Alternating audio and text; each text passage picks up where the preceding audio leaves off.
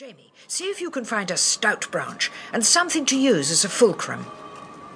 Ben jumped to this new task, always the loyal deckhand. But Jamie hesitated and gave a warning shh as the doctor made to speak again.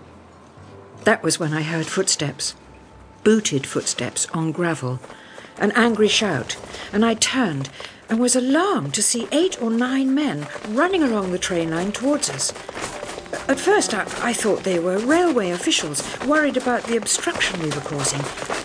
But as they drew closer, I could see they were wearing berets and blue uniform coats and brown shirts. And they were carrying guns. Claws tore at me, at my hands and my face. Claws of wood. My parachute was caught in the grasping branches and I heard it tearing. I fell through the trees and misjudged where the ground was in the dark.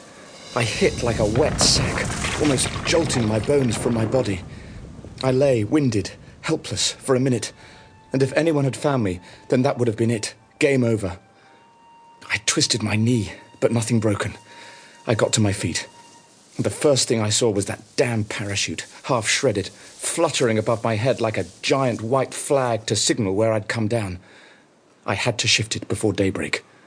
It must have taken an hour of climbing, reaching, tearing to collect all the pieces I could. I buried them under dirt and stones and dead leaves, as I'd been trained to do.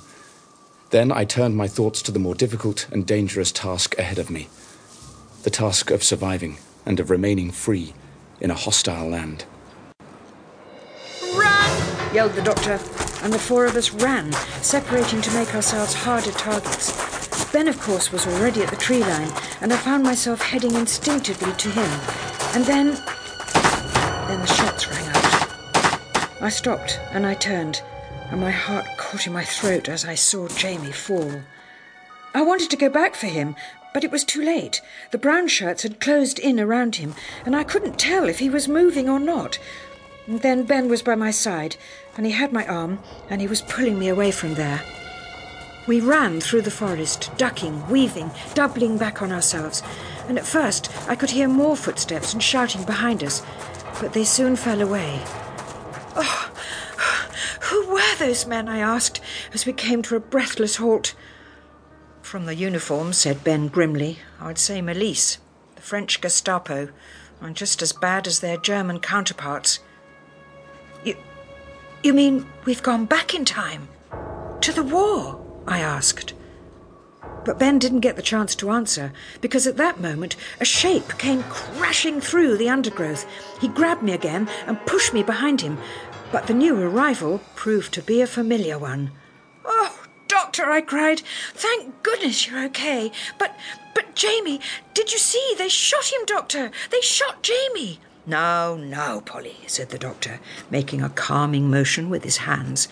"I'm sure Jamie will be fine. The last I saw of him, he was back on his feet, just nursing an injured shoulder. But he's still a prisoner, ain't he?" Yes, Ben, he is still that." "Then we have to do something about it, don't we?" said Ben. Casting around, he saw a thick branch, which he seized and hefted like a club.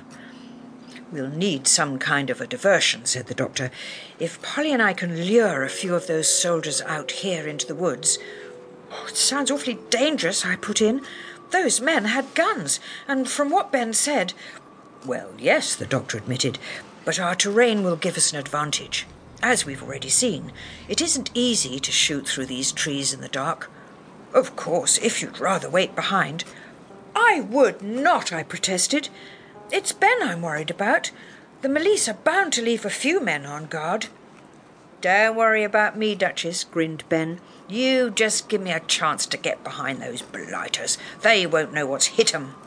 "Excellent," said the doctor, and he clapped his hands with enthusiasm.